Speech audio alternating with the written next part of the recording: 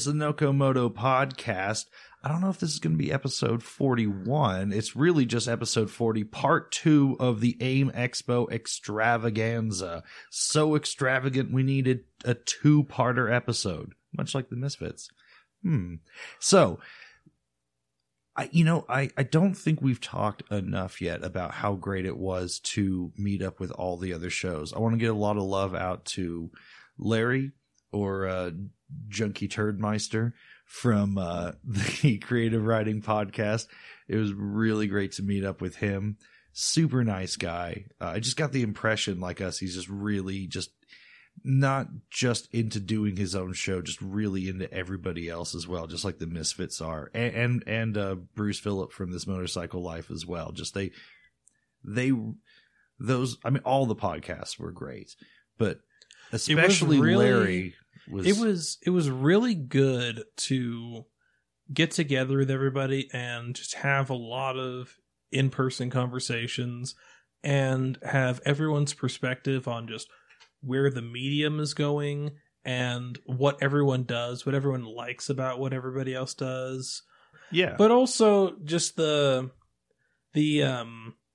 love for the medium and how we can all be better, and just a lot of frank conversations and a lot of how do we grind this out? How do we make this a bigger medium? How do we get more people involved? How do we grow it? Yeah. There's a lot of fun there. And that's maybe a little bit more kind of what I'll call pseudo industry, but I mean, no, it's full on industry. Like the biggest players of our genre in medium were there. This was our also moto podcast convention as well. Well, I'll rephrase that to proto industry. Yeah, I guess proto. Okay. Yeah, and there was also a lot of nerdy tech talk about gear and comparing and microphones and all that stuff too. I enjoyed that. So yeah, it was great to meet everyone. And again, Wes from Chasing the Horizon, the Wheel Nerds, and and Crash and Steven from Cafe Racer. Yep. And yeah, it was so weird because we've heard all these people talk for hours and hours and hours. And so like we all kind of already knew each other in this weird way, but we'd never actually met. It's a really weird situation where you meet somebody and you've heard them for hundreds of hours, but you kind of know who they are fairly well because you've heard them talk so much and you hear all the different mannerisms. And they've heard you for hundreds of hours, so they know all of your kind of mannerisms. But you don't know them knowing you. Exactly. So it's this really weird, like, first, 10-minute interaction until you kind of, like, gel it over and figure out what's going on. Yeah, when we were driving around with the Misfits and I kept, like, referencing things from their episodes, like, from 6 months ago or whatever, and their eyes kept, like, opening, like, oh, yeah, and it took a full day and a half for it to sink in, like, no, they listen. They do know what we're going on about. Because it's weird. You're constantly trying to explain to people what podcasts are. And, we have all these little things going on the show, all these things that we reference and talk about again and again and again, but you have to assume no one knows what the hell you're talking about every time you meet someone new. I pass out cards for the show constantly, and, they're like, what's a podcast? Right? And you have to explain everything to them again. So we all kind of showed up still in that mode, and it took a little while for everyone to just sort of realize we were just all rolling and we were all on the same page. But it was really great to do that. So a lot of love for all those shows. Listen to all of those shows. They're all fantastic. And, no one got paid to go out to AIM and cover all this stuff for you guys. Everyone went out on their own dime. So listen to everyone's coverage of this event because everyone brought something unique to the table, I think. So having said that, let's talk about some unique things that we brought to the table, notably the weird bikes that we wanted to test ride. and what we did test ride. And again, I want to say a big shout out to AIM for doing hosting fantastic test rides, and the manufacturers for doing really good, proper test rides as well. Because the last time we did test rides down at MotoGP at Circuit of the Americas, it was okay. It's every man for himself. But you yeah, have to show up early. A lawless wasteland where a man must make his own justice. Absolutely. If you weren't there half an hour before the test ride started at Circuit of the Americas, the day was booked. The day was booked. Yeah, 45 minutes into, they started at 9 a.m. and by 9:45, everything was booked for the entire day. You just had to run from place to place, and you were lucky to get 2 rides in, which is what we got in. It was terrible.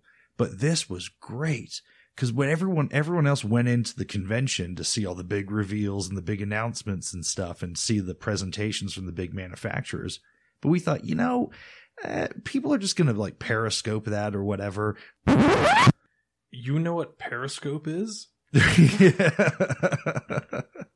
So, yeah, we thought, well, let's just spend the whole first day test riding because it was just open. We could walk up and just ride anything and then just immediately turn around within 5 minutes, be riding something else again. So, well, 3 of my test rides, we got back and it was just, do you want to ride another bike? Yeah. Now? That was every single time for me. So the first one I test rode was the new Harley Davidson FXDR. In fact, we both did Harleys at first. You did the Roadster. Yep. So the FXDR, I want to talk about this.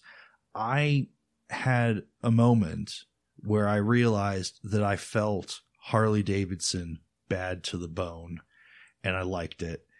And this was a fun bike. I don't think I would own one. It's not for me, but I got what the bike is, what it's for, who it's for. Everything made sense. So it's got the 114 Milwaukee 8 in it, making a buttload of power, making a buttload of torque. Harley doesn't like to give out those numbers or put the stickers on the tank to let you know, but it's enough. The thing goes like crazy. And I took that thing at well, let me back up. So when all the manufacturers were doing the test rides a little bit different. They all had their own little flavor and spin on how they were doing them. And Harley's strategy was, hey, we don't really even care what kind of safety gear you have. Just here's the keys, go. They gave you a map, which was just a square around the airport, but they were like, yeah, just go, So they gave me the keys to this thing. Well, no, they didn't give me the keys. The fob was just like hidden on the bike somewhere. They said, get on it, go, start it up, here you go. And I took it out. Not the most comfortable seating position, but it's not that kind of bike. It's a power cruiser. It's sort of a hot rod bike. It's a bike uniquely designed to tear up and down the Vegas Strip. I felt like I was in the exact perfect place that's to be bullshit. Riding that bike. You cannot tear up and down the Vegas Strip. At 9 o'clock in the morning, you can. And I did. Or 10 o'clock was when it was. It was right at 10 o'clock. I took the thing out. We were like the first people there, the first people off on rides. And I just tore ass out of there. Because I was like, this thing's supposed to be quick. It's supposed to be powerful. I want to hear that Harley sound. I want to feel that Harley torque. I want it to kick my ass with torque and just go. I'm going to be riding up the strip on this ridiculous Harley that's brand new in all my gear. And I want to be turning heads and people being like, who's that guy on the crazy bike? And that's who I was. And that's what I felt like. And it was great. The people have said that the bike handles really well. It handles okay. It handles better than it should for the wheelbase and the rake and the geometry of the thing. Of course, the fit and finish, it all looks Harley. It's all second to none. And the bike's pretty pricey. I think at about $21,000. It's like baseline Goldwing money for a bike with no creature comforts. But what this bike has is oozing cool factor. what all the things I've seen about the YouTube videos, and everyone says this bike looks way better in person than it does in pictures. And that is absolutely true. Everything about it, I thought, for the kind of bike that it is, a kind of in town and some weekend riding sort of thing, it excelled. It absolutely did. This is not for throwing a girl on the back. This is for just, I want to be that Harley guy, but I'm acknowledging that it's 2018. That's what this bike is. Traditional Harley controls, everything like that. Everything about the handlebars and the gauge was very, Harley that you've been used to for the last couple years. Nothing really new there. What was new and different about this bike is that it handled okay. It was legitimately quick. It was like V-Rod quick. It really was. And it was a different styling direction. And if you don't have eagle and American flag tattoos, this is the Harley that's going to make you feel like that Harley guy in a way that you're happy about.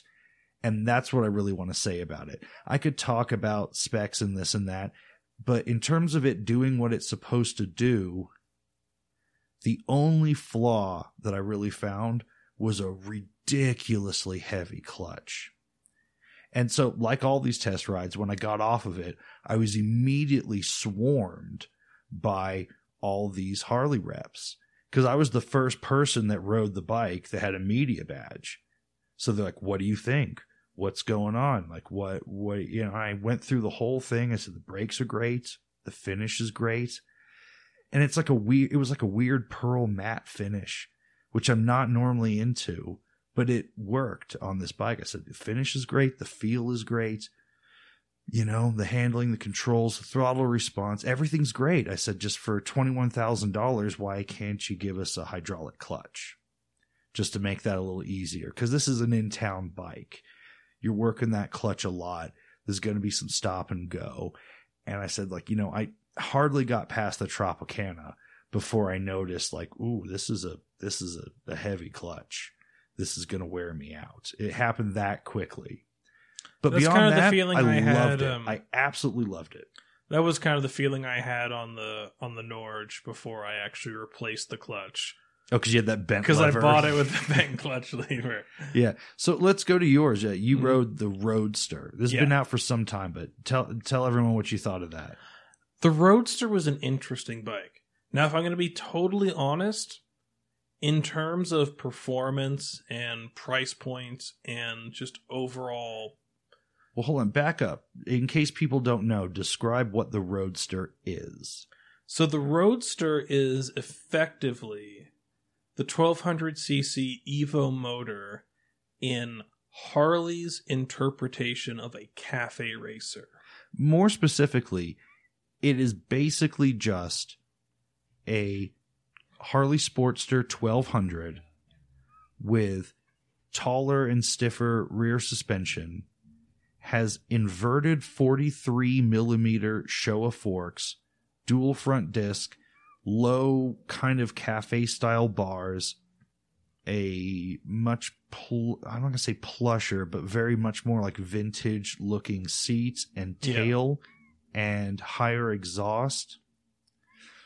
And no, it's still got the classic, both coming out the right side. But it's a much different exhaust than the regular Sportster stock exhaust. It's a flashier one. Well, no, it's fit to this particular frame, but it's the same overall theme. It's the same Sportster 1200 frame.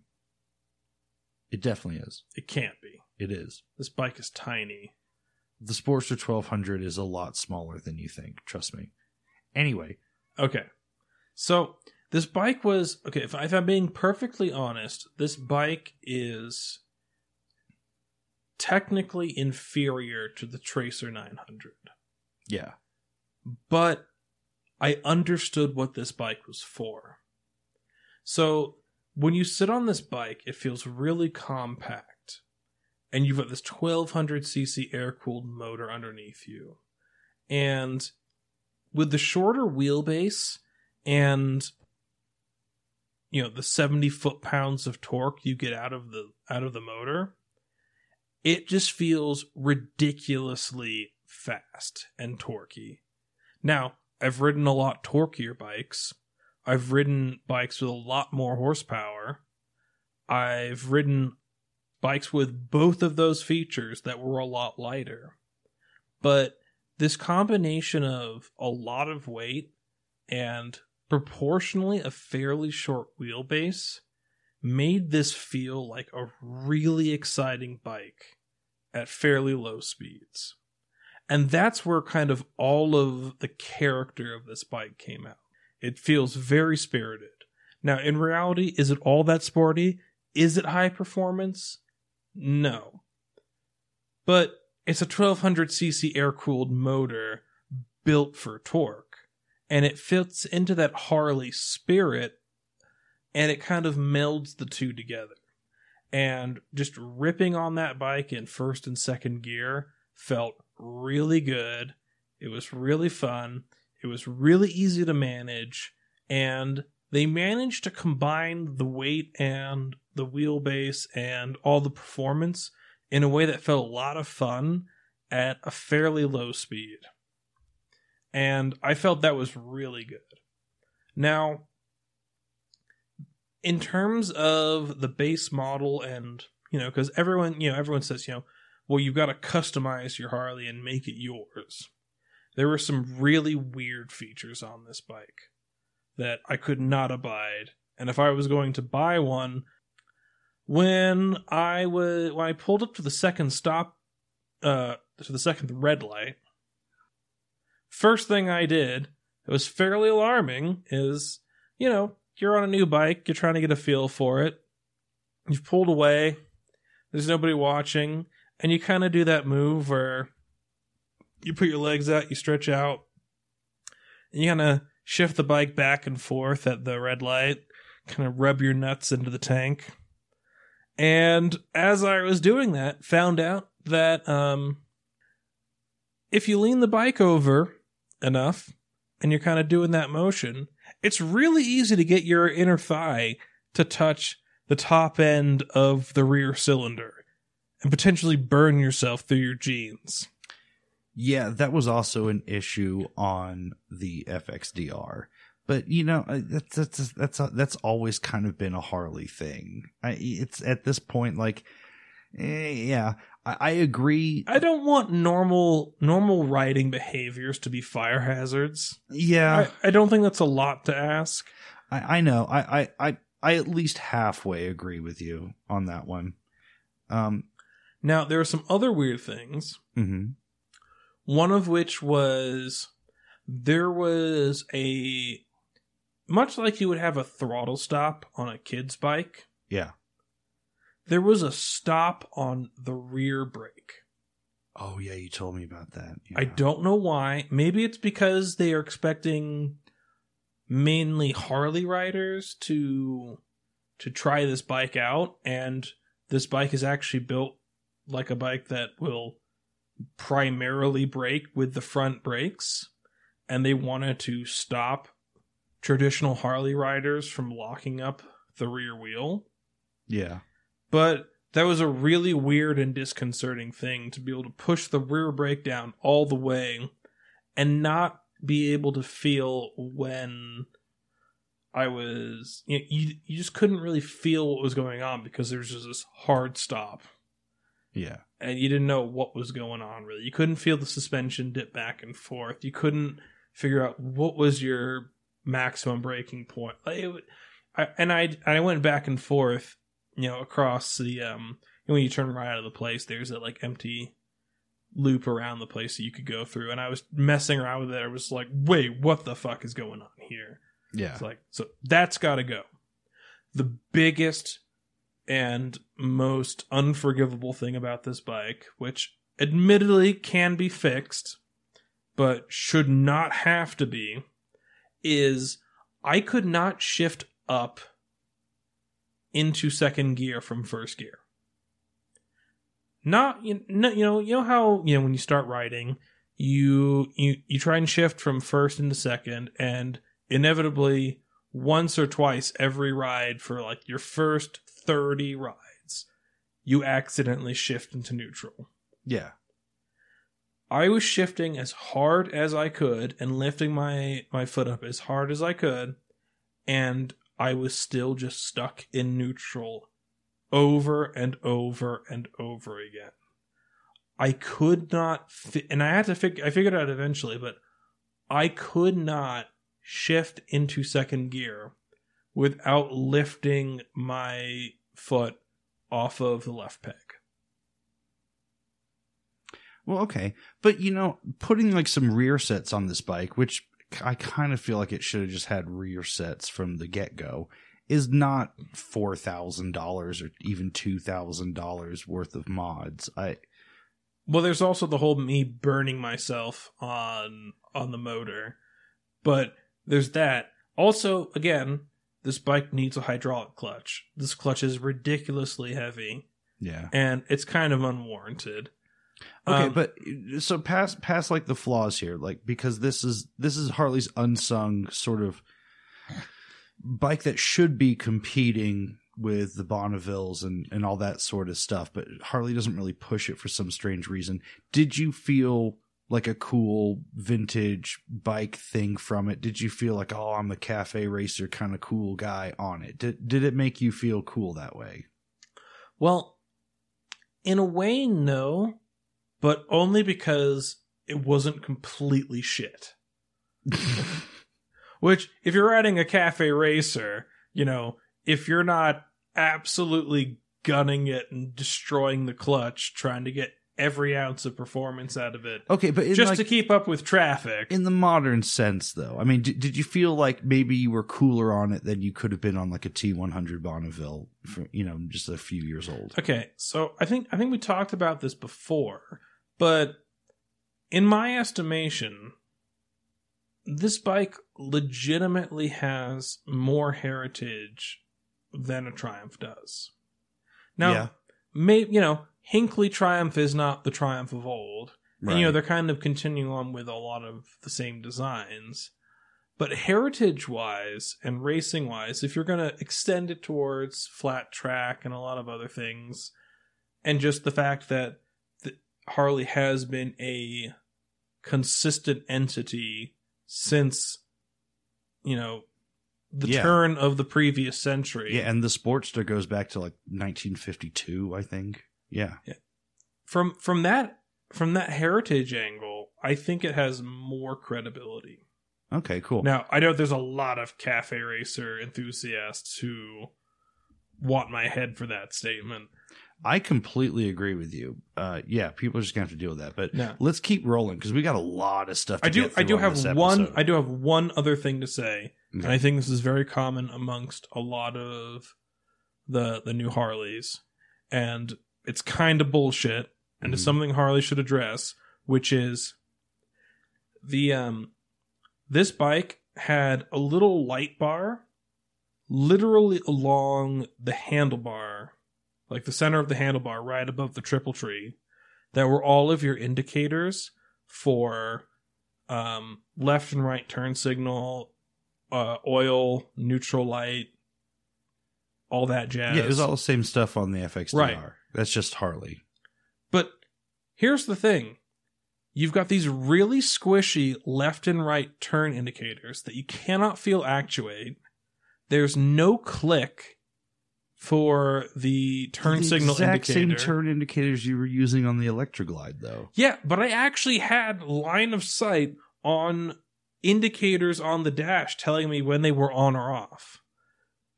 But you have to look so far down on this bike to see them, whether you've actually got your indicator turned on or off. With these really squishy buttons that you don't know if you've hit or not, there is a lot to be said about haptic feedback and having clear line of sight. If all they did was have like a tiny little green LED on the far left and the far right of the single dial HUD, I would have been so much more content just navigating traffic on that bike. But it's built like it was made for a rider who didn't give a shit whether he was actually indicating or not. Yeah, this is where I've just got to hard disagree with you. Plenty of people just get over this really quickly. I can't deal with it, and I won't deal with it. It's because you're new to the left and right turn signals, I think. I've put 500 miles on a Softail. I'm not happy with it. I don't like it. I would tear the handlebars, the controls apart, and put some standard controls on it in a heartbeat. Well, anyway, let's move on. So, what was after that we talked about we've already talked about the Tracer and the Gold Wings. What else did you test ride? I rode a Ninja 400. Okay, tell me about that. Overall, I will objectively say the Goldwing was the best bike. The Ninja 400 was my favorite bike out of the entire event.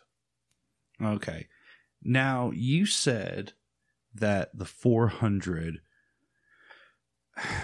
basically solved every problem that anyone could ever have with the old Ninja 250. Yeah. So explain that to everyone. So for me, and for kind of our generation, the Ninja 400 it's in this kind of wonderful place where it's a modern bike, super reliable. It's small displacement, but it's modern performance. So for me, you know how Emma will talk about, you got these old BMWs and you can advance and retard the timing and you can open and close the choke and you have all these different settings and you can do all these different things to make the bike go. And you're really in tune with what the bike is doing. But it's just too much to do for, the person who isn't super interested in that level of engagement with the motor vehicle. In the same way that people in cars, 98% of people do not want a manual transmission. Yeah, well, in America anyway, yes. Right. So for me, the Ninja 400 lies in this amazing sweet spot where you've got the ABS if you need it, but you don't have traction control. You don't have rider modes. You don't have all these other fancy little features. It's a 6-speed manual transmission. It's got the ABS if you fuck up, but it also doesn't have a lot of power. I think it's like 39 horsepower. Which is impressive for the displacement. Right. But that displacement and the amount of torque it gets is just enough to feel comfortable on the highway.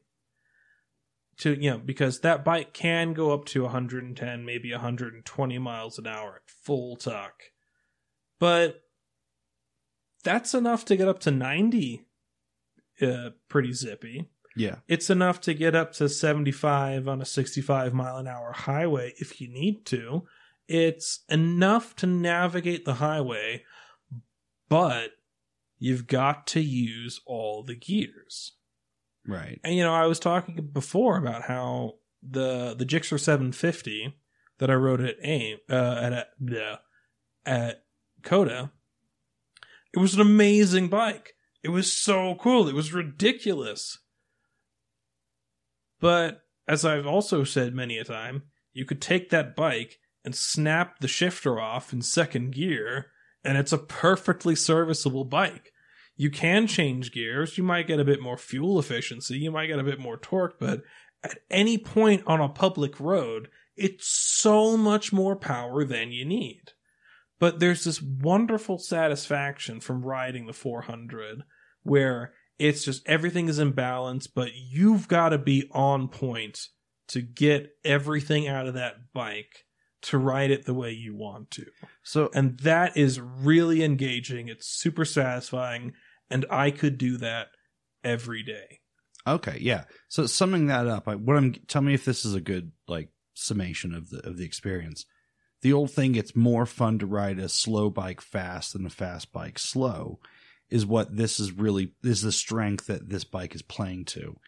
But in the past, these small displacement bikes like the Ninja 250 and the R3 and whatever have just fallen a little bit shy of that power expectation to be a bike suitable for many purposes. And this is a point where we've just moved into that sweet spot of enough power that this could be a legitimately sporty bike, but still be a slow bike you can ride fast. It's comes in at the right price point, but it's also got all the modern feel of handling and safety and style, frankly. And that bike is cool as shit. It does look cool as shit. So that's what I got out of it. I didn't ride it, but I talked to plenty of people who did, and you, and that's how I'm coming away on that one. I think. Well, the first thing I said to the lady the rep at the thing that I rode with, the thing I said to her when we got off the bikes is, I can see this as a bike that somebody purchases as their first bike, and then it's their bike for life. Yeah. That's how I saw that bike. Okay, so then I rode, and we got to get through these quick, 'cause we still got like 3 more bikes to do, and then wrap this up and get to some interviews. So I got to ride the Z900, just the regular Z900, not the RS, the cafe one that everyone was oohing and ahhing over. I just needed to know, because I've been a little bit obsessed with the Z900 for a while, because the amount of power you get and the torque and the price seems like black magic. I'm like, how does this work? How is this at like 8,000 or 8,500? How does this bike knock it out of the park with these numbers? Because it's like 120 horsepower or something like that at $8,500, and it's like 67 foot-pounds of torque. I want to say somewhere. I'm close on the numbers. It's more power than you should be getting for $8,500. That's for sure. And again, I've been obsessed with the styling of this bike because, again, I know that it's the best naked bike. I just don't like the look. So I was like, I've got to ride it and see what I think of it. And I wasn't blown away by the feel of it. Like, just when I sat on it immediately, I didn't feel like I would have felt like dangerous and cool on the ZX6R, the 636, right? I didn't feel that. And I didn't feel a sort of hooligan sort of thing like maybe I would have felt like getting on an FC07 or 09 or an FC10 or whatever. So that confused me and threw me off. The bike didn't fit me, but I'm not going to hold that against it. But I know some other people have experienced the thing I did where I felt like I was just constantly sliding forward on the seat into the tank. That's what I felt on the Tracer. And then on top of that, like the seat was a weird shape. The rider triangle, my arms, my feet, my butt, didn't feel right for me. Again, I'm not going to hold any of these things against it. I'm just telling you my experience. Yeah.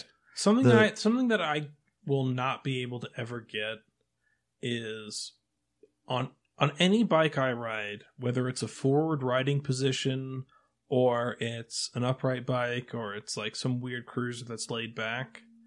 The one thing I want to always be able to do is jam my feet into the pegs, squeeze the tank with my knees, and just be able to put my arms out and just be locked in on the bike.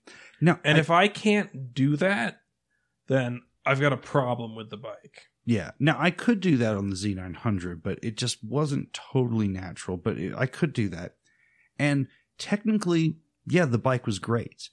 And the power and the acceleration was there. It revved really smooth, and it revved, high enough. That was satisfying. I don't know. I think I was riding an ABS model. I'm pretty sure all the Kawasaki's they had for demos were ABS. Did not have traction control. I definitely got a little wheel spin in some corners that was a little disconcerting. But again, I was kind of trying to ride it a little hard and throw it around and really test it out. Also, a little thing was the worst experience I had with the group maintaining formation and everything was on that particular ride. It was all over the place. Was it worse than the Indian ride? It was way worse than the Indian ride. No one could keep in formation. Everyone was all over the place, doing wacky lines through corners. It was really, I was nervous the whole time, just thinking, is someone going to just come out in front of me and brake like crazy? Not a car, another bike. So basically, I can't really tell you how good the Z900 is. And that really disappoints me because I thought I was going to have this huge question in my mind answered, and it wasn't. So this is kind of the worst review of a bike ever. So stay tuned. I'm going to find a reason to get it either on another Z900 or a Z900 RS and report back to everyone. Something I do want to mention real quick is that a common theme across all of the test rides is apparently my notion of a safe following distance is orders of magnitude larger than what a local in Las Vegas thinks is an acceptable merging gap. Oh, yes. Yeah, that was ridiculous. By a long way. Okay, so let's talk about the Indian ride that we did now. This is the last one we did on that day. So we rode 2 Indian Scouts. You rode the Scout 60, right? Yeah. I rode the 900cc model, And which then, actually was kind of the, in air quotes, the girl's bike. right. With the easy to reach controls and the forward hand, like weird sort of like forward ape hangers for easy reach. Honestly, I thought that bike had plenty of power and was perfectly suitable for highway riding. And I was, at 250 pounds, not a problem. Yeah. Totally can do it. So at the same time, I was riding the 1200, the Scout Bobber. And I have to say that I had a little bit of, I'm not going to say a religious experience, but I had a revelation. So I've been trashing on the Indian Scout for almost a year now because I have been just saying it's basically the ugliest Victory Octane that you could ever buy. So this version, though, the Bobber, I thought was just a disgrace and a cheap marketing ploy when it came out.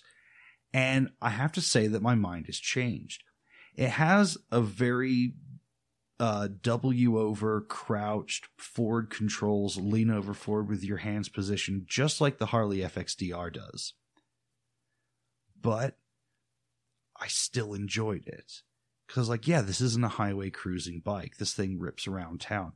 Now, I do think one of the reasons I liked it so much is this liquid-cooled 1200 V-twin makes almost identical power and makes the power almost in the exact same way as my Super Hawk does. So I felt right at home with the engine and the power right away.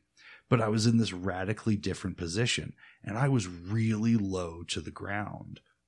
And that was a strange experience, and it was oddly fun. And the bike was small, but big enough. I didn't feel like I was riding a toy, and I was riding something uniquely different than something I'd ridden before.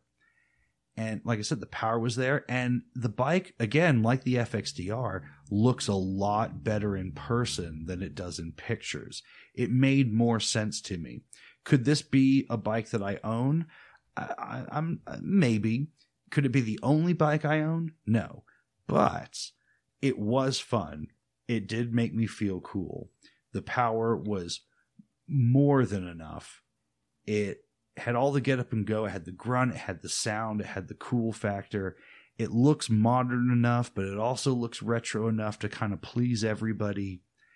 If you can deal with the fact that you would be miserable on a long trip with it, I think most people could own this bike. Fit and finish was wonderful. Just a great bike.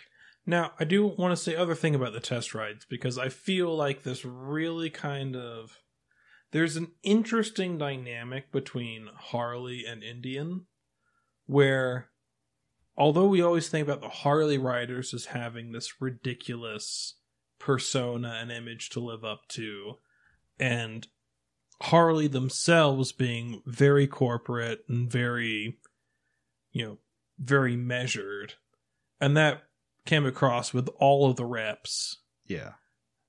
On the Indian side, it was kind of the exact opposite.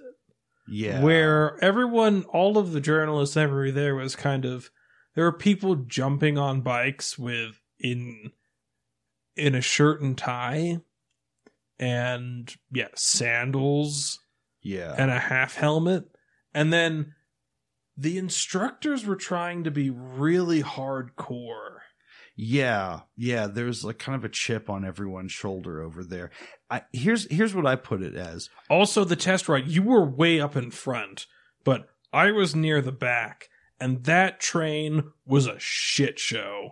My God. The instructor was also having a bad turn signal day, which was driving even me insane. And regular listeners of the show at this point know I am not good with canceling my turn signals. She was worse than me. Wow. That was driving me nuts. I was like, you are supposed to be a professional here, but whatever. What I was going to say about the Indian culture that was projected to me versus the Harley one is, all the Harley reps, they were in sort of the Harley Davidson like shop and gas station shirts that say Harley and all that. But unlike the regular Harley Davidson sort of floor salesperson attitude you quite often get, they were a little bit more cleaned up, and they were better spoken, and they were more professional than I was used to with Harley Davidson.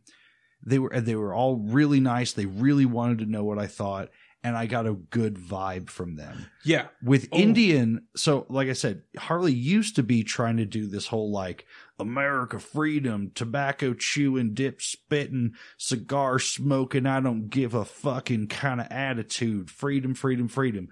And now they're kind of like morphing into something a little bit more respectable.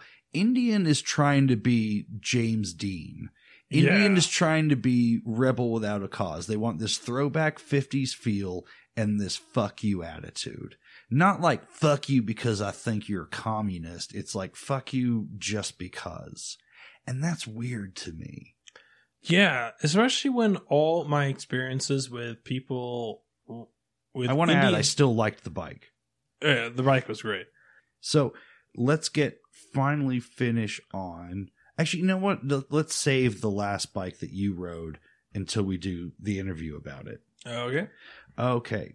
So let's take another little break here, and then we'll come back with some different segments about the show.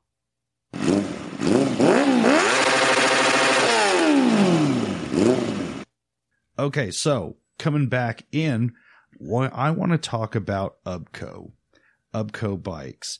This is kind of an amazing thing. And sadly, we lost the audio for the interview that we did with this. And I am heartbroken about that because this was my favorite bike of the entire convention. Yeah, it's up there for me too.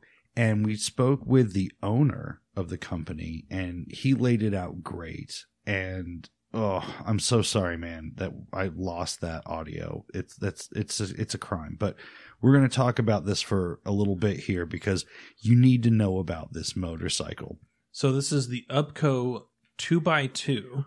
Yes. And it's 2x2 because this is an off-road electric motorcycle with hub motors. So it is a 2-wheel drive electric motorcycle. Yep. It's got a 70-mile range, which doesn't sound like a lot, but you have to understand what this bike is for and how it's using the electric bike concept in a perfect way. This is a bike that doesn't need to be improved on. It's already good and already does exactly what it's supposed to do, pretty much perfectly. So what this is meant for, and what they've already sold apparently a lot of these for in New Zealand, where they're from. Well, what the owner, what he said in the interview was they have a bunch of customers that have purchased the first and second generation bike. Yeah. So it's good enough that somebody bought the very first bike, the sort of prototype first market bike, then went on to buy the second one. Right. That's how good it is. So it's a 70-mile range electric bike. It's got a motor on each wheel. How much did it weigh overall? It was really light, like 140 pounds, he said? 145 pounds. Yeah. So really light, not super large, not super small. I want to say it's kind of about like, it's a little bit bigger than, say, like a Honda Super Cub. Somewhere around in that size. A little bit bigger, yeah. It's probably got like a 3-inch long. Well, it's, the Super Cub is tiny, but it's got like maybe like a 2 to 3 inch longer wheelbase than a Super Cub. Yeah.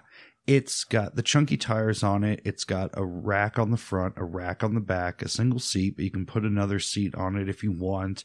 They have all kinds of different stuff you can mount to this for extra storage. And people have been buying it as a utility bike for farms and things like that.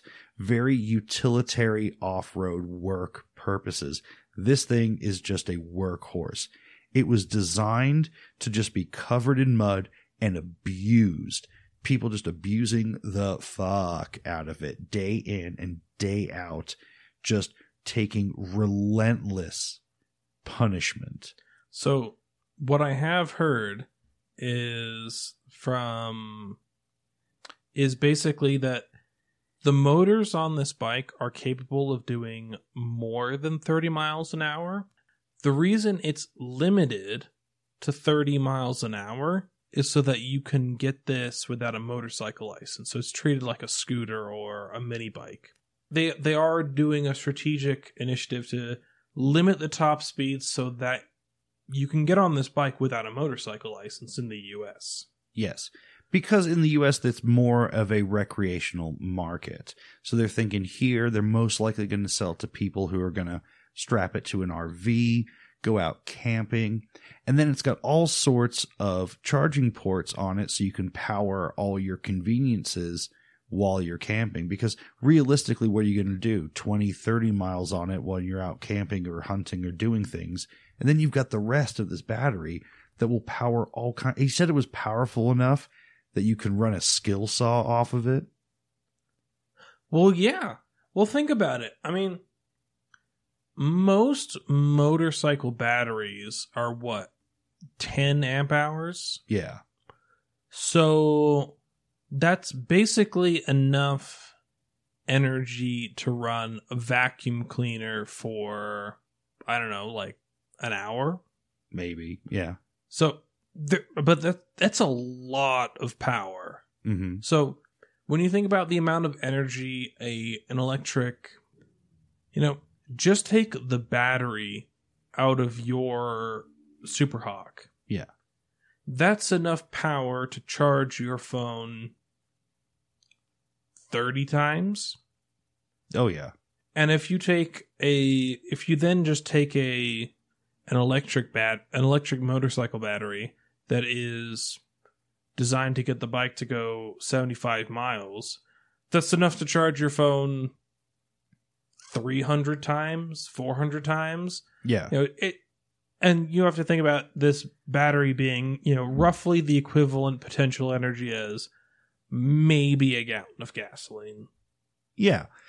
So, yeah, this bike does a lot of different things for you. And again, it's just kind of unkillable. It's super lightweight. If you can get it to go 30, 35 and unrestrict it, that would be enough for my commute to work. No problems. It is a little pricey at $7,000, but the price is going to come down. It's still a new thing, American market, all that stuff. They got to import it. There's a little bit of an extra fee there, but it's a proven thing. So if you have a legitimate work purpose for this, it's going to pay for itself in the time and the maintenance and all that sort of nonsense and the fuel. It's a worthwhile investment, which has already been proven by all the people that buy them for work purposes in New Zealand. And what I love about this bike is that it's found a niche market that's perfect for the electric bike application right away. They're going to try to sell it as a sort of pleasure craft and an expensive toy for camping trips and hunting trips and everything, which it's great for because it's quiet. It's not going to upset other people around you when you're camping and all that sort of stuff. You're not going to run into issues with park rangers being like, whoa there, buddy, what are you doing on your dirt bike? It doesn't have that sort of stigma to it. I feel like you can just kind of ride this in places that you would normally get screamed at for riding a 2-stroke dirt bike. But on this, no one's really going to care. They might even think you're just from a distance pedaling a bike through a field or something and just be a little curious. So that's pretty neat. There's that, but it's also perfectly exploiting the advantages of an electric bike. Right. Because, well, why do I need to have a crank and then a final drive coming off the crank to the rear wheel? I can just put a motor in the hub of each wheel. Right. And now I don't have to have a final drive, and I have 2-wheel drive. Yeah, and 2-wheel drive. So this was designed, like I said, to go through the mud and get abused. Because of the 2-wheel drive, you can get through all kinds of just awful, mucky terrain. 2-wheel drive and 145 pounds. If this bike ever got stuck, you can just step off the bike and walk it out. Exactly. It is, you were talking about the KLR way episodes back, and you said this bike is the sturdiest hammer. No, this bike is the sturdiest hammer. Right? So if you want one to sort of tool around Portland, like, look at me on my electric motorcycle, I'm so progressive, it's really good for that. It's absolutely good for that. But if you want to use it for a hardcore work purpose, it's really good for that. You can just ride up to livestock, and you haven't got the 2-stroke brap going on and spooking them. Yeah, like I said, what if you got like a sick horse and you need to come up on it? You're not going to freak it out and get kicked in the face, right? It's wonderful. Now, again, like I said, I'm not aware of anyone else, outside of like forklifts, that have taken something electric and really suited it for a purpose like this in, full-on vehicles. It's wonderful. Like I said, 70 miles doesn't sound like a lot of range, but when you're working, how many miles are you really traveling? Not many. You go somewhere to do a job, right? And the engine's not running, and you just get off the throttle, and then that's it. It's not using any power.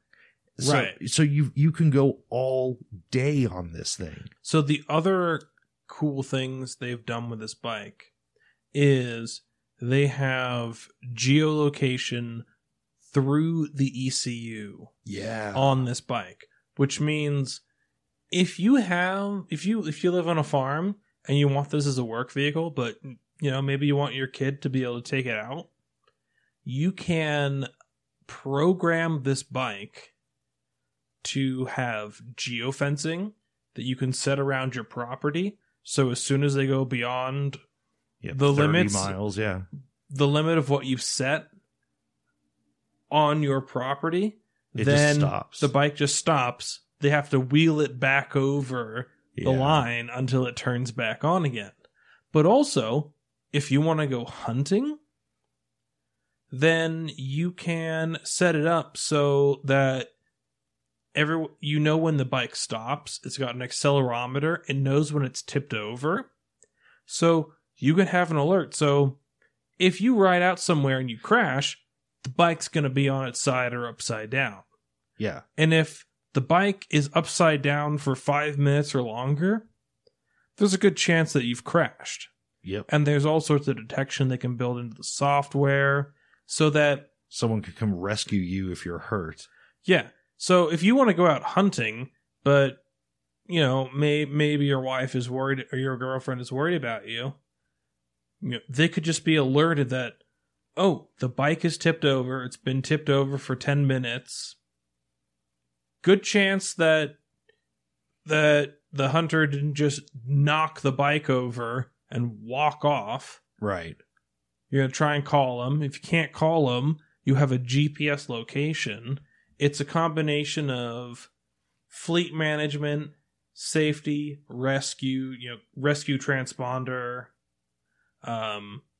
keeping your kids within the property and setting boundaries. There's all sorts of amazing uses. During the warm months, this would be a great way to have your high school kid go to school and back, because you do have a little bit of a limited range of the geofencing. Geofence the exact route to school and back. Yeah, know exactly where they're going. They're getting there cheap and fast and everything. You know exactly where they are and where the bike is. You know if there's been an accident, all that sort of stuff. It's pretty good for that too. Yeah, oil and gas, camping, farms, utility, and maybe if you feel like being a little flashy in town, you kind of live within a big city and you're not really going very far. This is a very economical, eco-friendly sort of option for transportation too. It does something, these specific things that it does very well, and doesn't pretend to be this electric bike that's going to be wonderful and replace every other vehicle you have. No. This is something that lasts a long time, is built sturdy, because mechanically there's nothing to it. There's nothing that can really break on this. Yeah. Nothing. What could break that you cannot prod with a multimeter to determine that it's destroyed? Nothing that I can think of. And how many fixes are more than a single patch weld or a straight up component swap? Exactly. And he said that's what these guys that have bought them already really love about it. And, I got to agree with him. It's wonderful. And he said they're also working on, doing the range up and other battery packs and everything. But he did say that they are pretty committed to this frame and this platform for a while. So if there are motor and battery upgrades, the bike itself is upgradable. You can just stack extra batteries and link them to get more range on this, which he said some people have done. Well, this bike it's a tubular steel frame. It's like a weird tubular trellis frame and a battery, and there's a lot of space around it. So there's all sorts of ways you can jerry rig anything onto it's not a complicated machine. It's really not. No. It's wonderful. And the controls felt great. It didn't feel weird to sit on. It didn't feel like a toy. I'm just really, really impressed. Do yourself a favor and Google Ubco. We're going to put the picture in the show notes as well. UBCO, Ubco, for, what was that, utility bike company? Yes, the utility bike company. And it's the 2x2 because it's 2-wheel drive. Super cool, super awesome. I can't remember the CEO's name off the top of my head. I thought it was like Ken no, it was Tim. Tim was a super cool guy. He spent some time and did a great interview with us. And again, Tim, I'm super sorry that we lost. He's done 2 interviews with us. 2, yeah. we talked to him on Thursday at the end of the day. Then we came back Friday to record with him. And I feel so bad that we lost the recording, Tim. But, it's great. Well, we were really impressed with it. So we have a great recording of you prepping. And then I can only assume that you hit the record button to stop the recording. Yeah, when we actually interviewed him. Yeah, I'm really sorry, but there we go. So let's talk about some other things that were at the show. Okay, so just a really quick thing. This interview that we're going to play says pretty much everything you need to know, but a quick lead in. What you need to know about SSR is they had a big presence at this show and no one had heard about them. They were doing test rides. They were doing... They did a media luncheon where they fed everybody and did a whole spiel about their bikes and what they're putting out and everything like that. And then they had quite a large booth on average. I mean, it wasn't as big as Suzuki or Yamaha or Kawasaki or Honda, but it was a larger booth. It was larger than Indian's booth. Yeah. Or about the same size, I guess. It's about half the size of the Harley booth. Yeah. And they were kind of making an impression. They got some good old boys to present the product, and the way they described what they're going for was something that we haven't seen for a while in the US market, and it was pretty interesting. So let's listen to that right now. All right, so it's Friday at the AIM Expo, and we're talking with Keith at the SSR booth here. And to start this off, so just tell us really quick, SSR and Benelli, their relationship, what's going on there, and the kind of splash that you're making here, because this is sort of a larger booth, and you've done some presentations a little bit bigger than we would have expected, sort of approaching more of what some of the larger companies are trying to do here.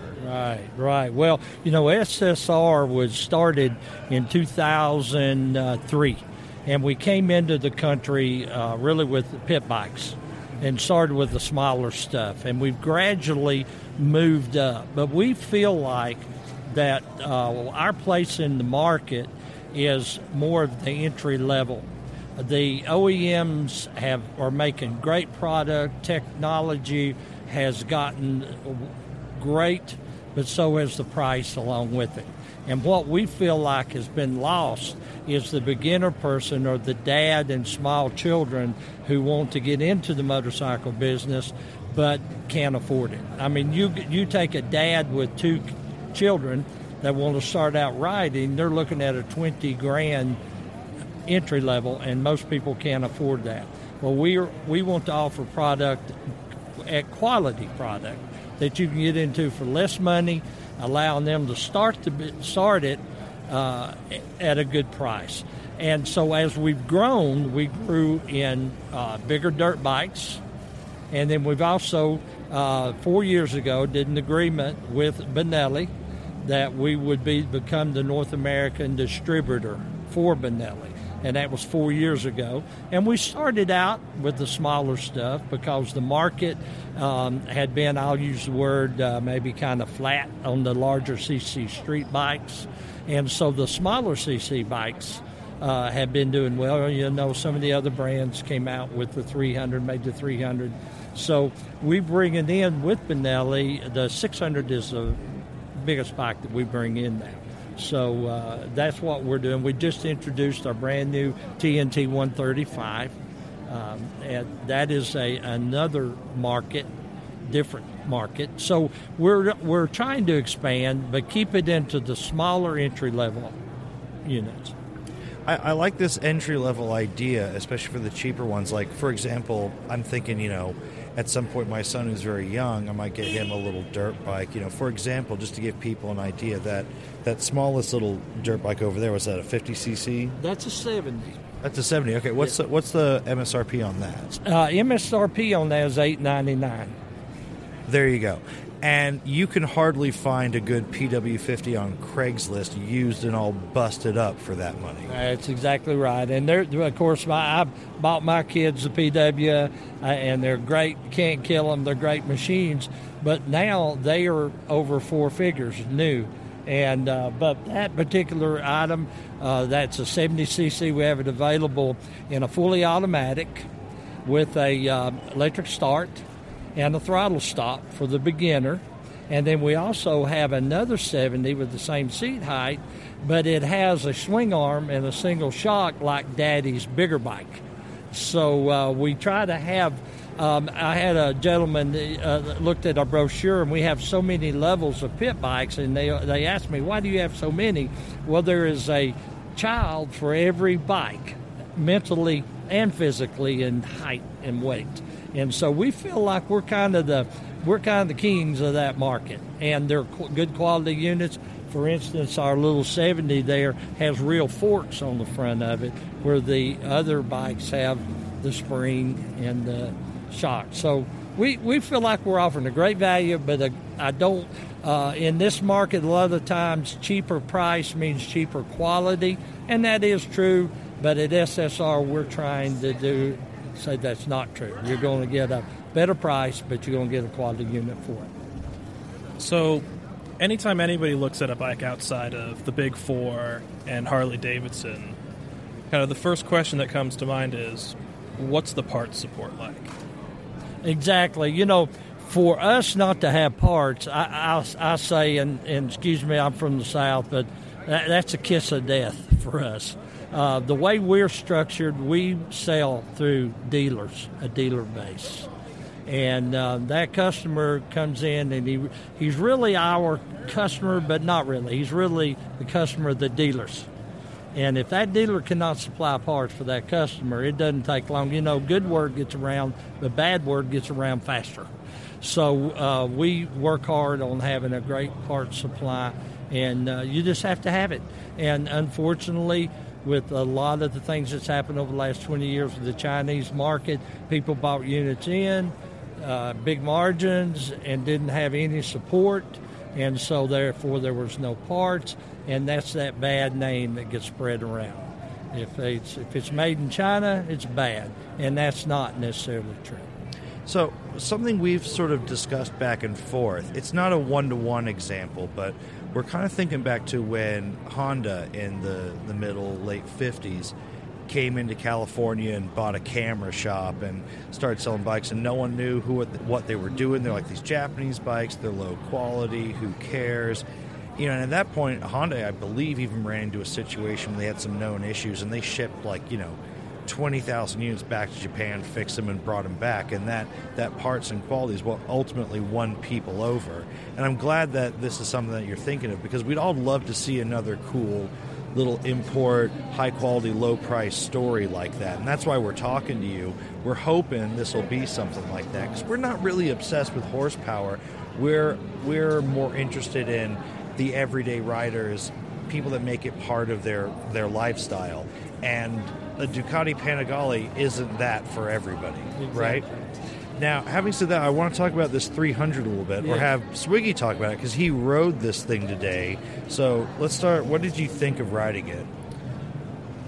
Well, first off, it does seem... I would say for the 300, which is kind of appropriate, at 5'10", I was probably at the upper limit, but it was still felt like it was a good fit. Mm-hmm.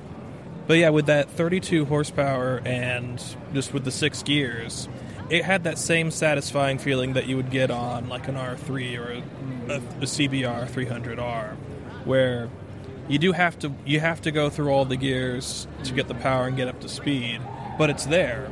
And the most important thing about these small displacement bikes is that it was enough power to get on the highway and feel in control.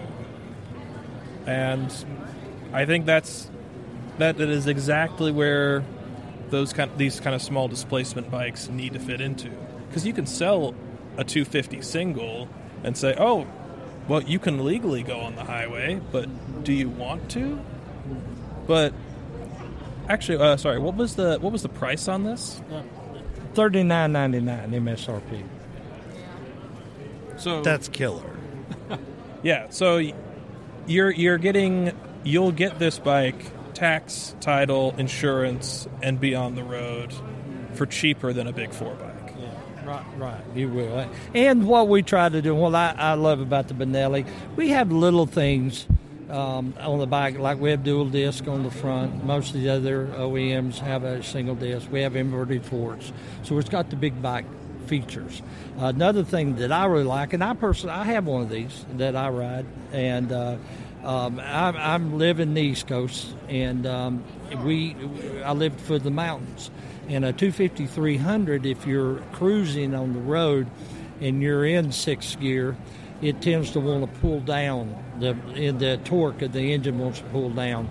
The torque on this engine it's very comfortable. It doesn't pull down like a lot of the other 300 250s. And that's what I noticed. That's one of the first things I noticed when I rode the bike. I did notice from 5,000 up to 10,000, it did have very even power delivery. So it just so it's another good entry into a market, and the couple things I've noticed in selling small bikes, smaller CC bikes, you got to look good, and it's got to sound good. And the sound of this engine, this twin-cylinder 300, is really good. And so the total package, again, the quality for that price value is what we go for at SSR Benelli. I want to say something about the 600. I have this weird thing in bikes that I love that not a lot of people are into, and that is really extravagant factory exhaust. And on the 600, the undertail exhaust on this almost reminds me of the exhaust on like an old Suzuki B King. It really comes out in your face in a very sort of Italian way. And that makes me want to ask the question. So, in this, Benelli's been, acquired by SSR. Is some of this styling still done in Italy or anything like that, or is it done by SSR or a combination? No, the actual styling is, and part of the manufacturing is still done in Italy. We none of it is done outside of that as far as the design and the building of the unit. So this is still an Italian motorcycle? Well, I'll say kind of, sort of. Okay. Several years ago, Benelli was bought by a Chinese company. But for lack of words, I tell them they left them alone. They left the manufacturing plant in Italy. They left the design in Italy and still in operation in Italy today. However, they have a manufacturing plant in China. Some of the units are still manufactured in Italy. Some are manufactured in China. I have to look at the VIN number to see which ones. But as you can see, the quality, by looking, you cannot tell them, which goes back to the same thing I said earlier. Just because it has a better price doesn't mean it's cheaper quality. Right. So, yeah, Benelli definitely had a different kind of market and reputation before all of this. But this new incarnation, if this is where it's going, this does interest me. This is a story.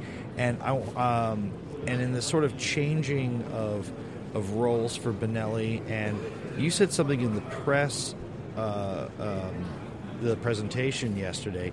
You said, especially with the dirt bikes, but in sort of general philosophy, you're trying to be sort of a modern Hodaka.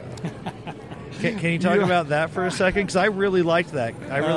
Well, I looked around the room, and I'm thinking, I saw some people that looked my age. I'm 64 years old. And when I was your guys' age, there was a manufacturer by the name of Hodaka. A lot of people wouldn't heard of yet, but they're legendary. I was riding a Yamaha, and the Yamahas were all coming with the new bikes. But you had this little old company making some dirt bikes, and I think you could buy one at that time for $399. But it was good quality, and I had all my buddies bought the Hodakas, and we went trail riding on the weekends, and everybody had fun. My bike was $1,100, and theirs was $399, but we all had fun. And over the years, we've seen that gap spread getting higher, the difference between as the technology, and the bikes are great today, but the money again has gotten so expensive, and we just felt like there was nobody there to take that gap, fill that hole, and that's what we want to do at SSR. Fill that hole, give a good product, but we're not trying to compete with the KTMs, the Betas, the Huskies, and that's a different rider. We've often said that a lot of the sport bikes suffer because they all have to be sold off of a spec sheet, right? And when you free yourself from a racing class, you're allowed to make a much more practical sport bike and usable sport bike. And it seems that by just immediately saying, okay, we're not going to make the highest competition level dirt bikes or whatever, you kind of free yourself to go down to a point where price and quality might meet more evenly, because as you go up in performance, you get diminishing returns on those dollars, and that's where some of this value is coming from. Exactly right. I mean, there's a trade-off. I've had people ask me, like on our 300, that bike is going to retail for $42.99, and half the price of something else. And instead of looking at it as, well, is it cheaper quality? No, not necessarily. It doesn't have the expensive materials that cost so much money to be so light and so strong. That bike is heavier. And so that's the trade-off you get, which in a full-blown competitive nature, that's a big deal. But if Dad and the kids are riding, or even somebody like me, a vet rider, who's not an A rider, not even a B rider, doesn't really matter that much about the weight. So I will trade that off to save the money, and that's where a hole we fit that's not out there today. Cool. Well, this has been fun. Like I said, we're gonna be following this story and see how you guys do, because this sort of, I don't want to say ordinary bike, but this bike for the people is something that really hasn't existed for a while, as everything has become super premium. And I think it's having a brand like this, if this all works out well and people really start buying these and love them, I think that's a part of the market that people need. I think people need sometimes something ordinary to just love and ride and make a part of their life, rather than this expensive weekend toy. Right. Well, that's what we believe, and that's our direction, and that's the way we're going to go. Thank you, gentlemen, for allowing me to tell our story, and good meeting you, Jonathan and Peter. Absolutely. Thank you, sir. Okay, so I think people know a lot of what they need to know, but what they haven't heard yet is the last test ride that we did. You rode the Benelli 300, which is basically an SSR. So in just a couple minutes, tell us what you thought about that. I actually loved the TNT 300. It was a great bike. Now, it's kind of on the edge as a bike of what I consider the Ninja to be perfect as, which is, it's got 32 horsepower, which is more than a CBR 300R. It's a little tricky in that it's only 18 foot-pounds of torque.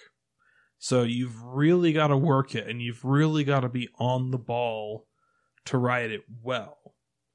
But if you've got some practice and you do some side roads and you do some 50-mile-an-hour roads before you jump straight on the highway after your test, you're going to be good to go.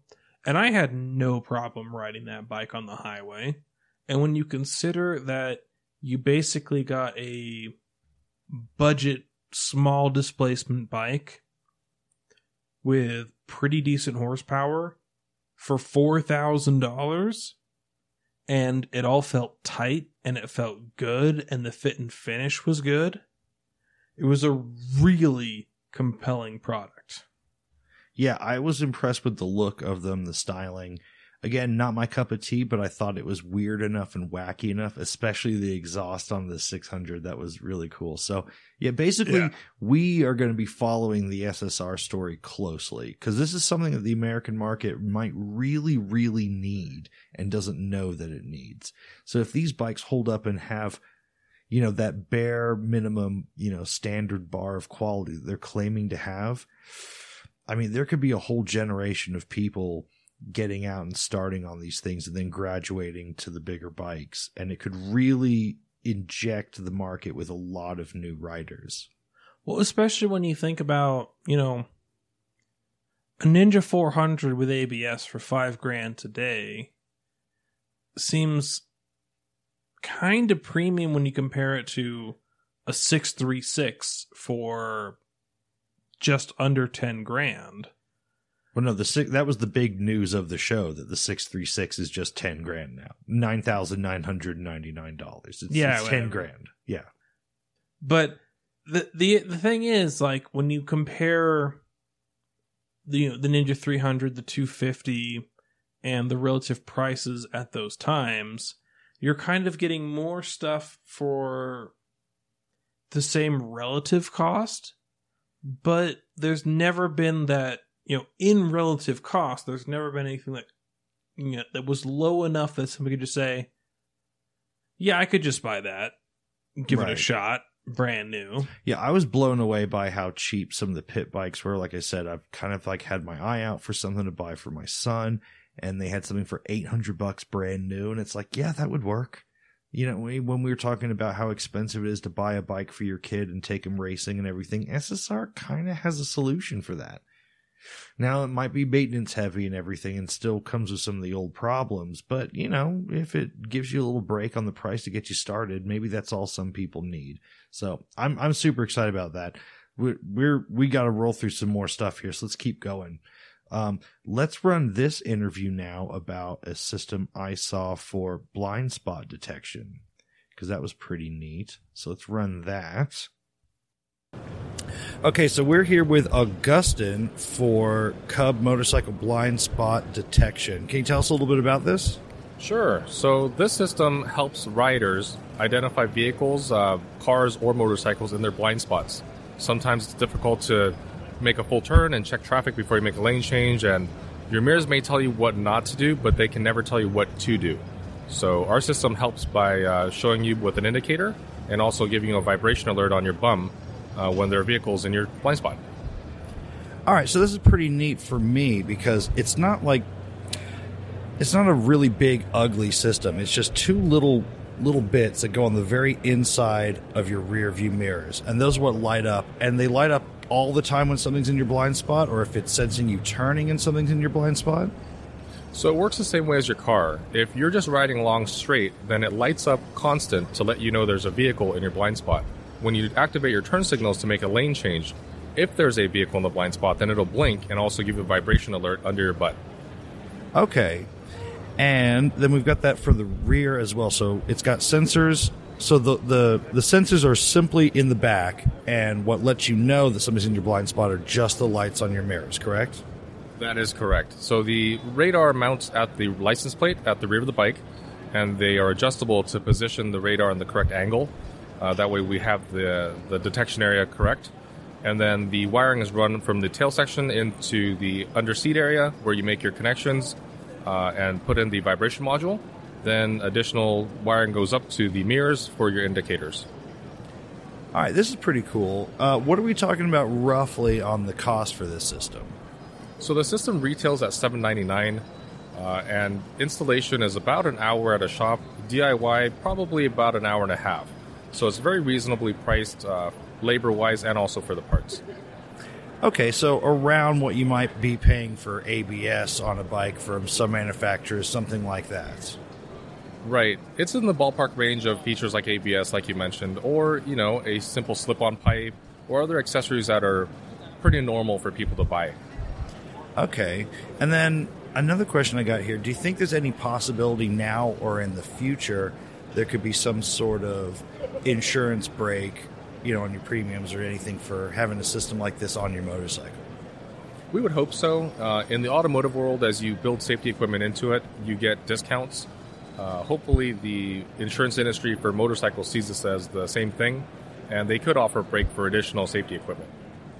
Right on. I kind of see this as a kind of system that, if you own it, if it's patented by you guys, could be possibly, brought into become a standard feature on, say Honda motorcycles or something like that. Is that something you kind of see maybe happening one day or hoping for? We see that it's actually becoming a trend on some bikes. For example, the BMW scooter, the 650 GT, has it as an available option. And also, Honda is also working on something as well. They've got a patent pending, I believe, that's for a blind spot system on the motorcycle as well. All right, cool. All right, so we said about $700. Don't merge into anybody. Know when someone's just in your blind spot. Be more aware. And hey, $700 is a lot cheaper than a brand new motorcycle and a hospital bill, isn't it? Absolutely.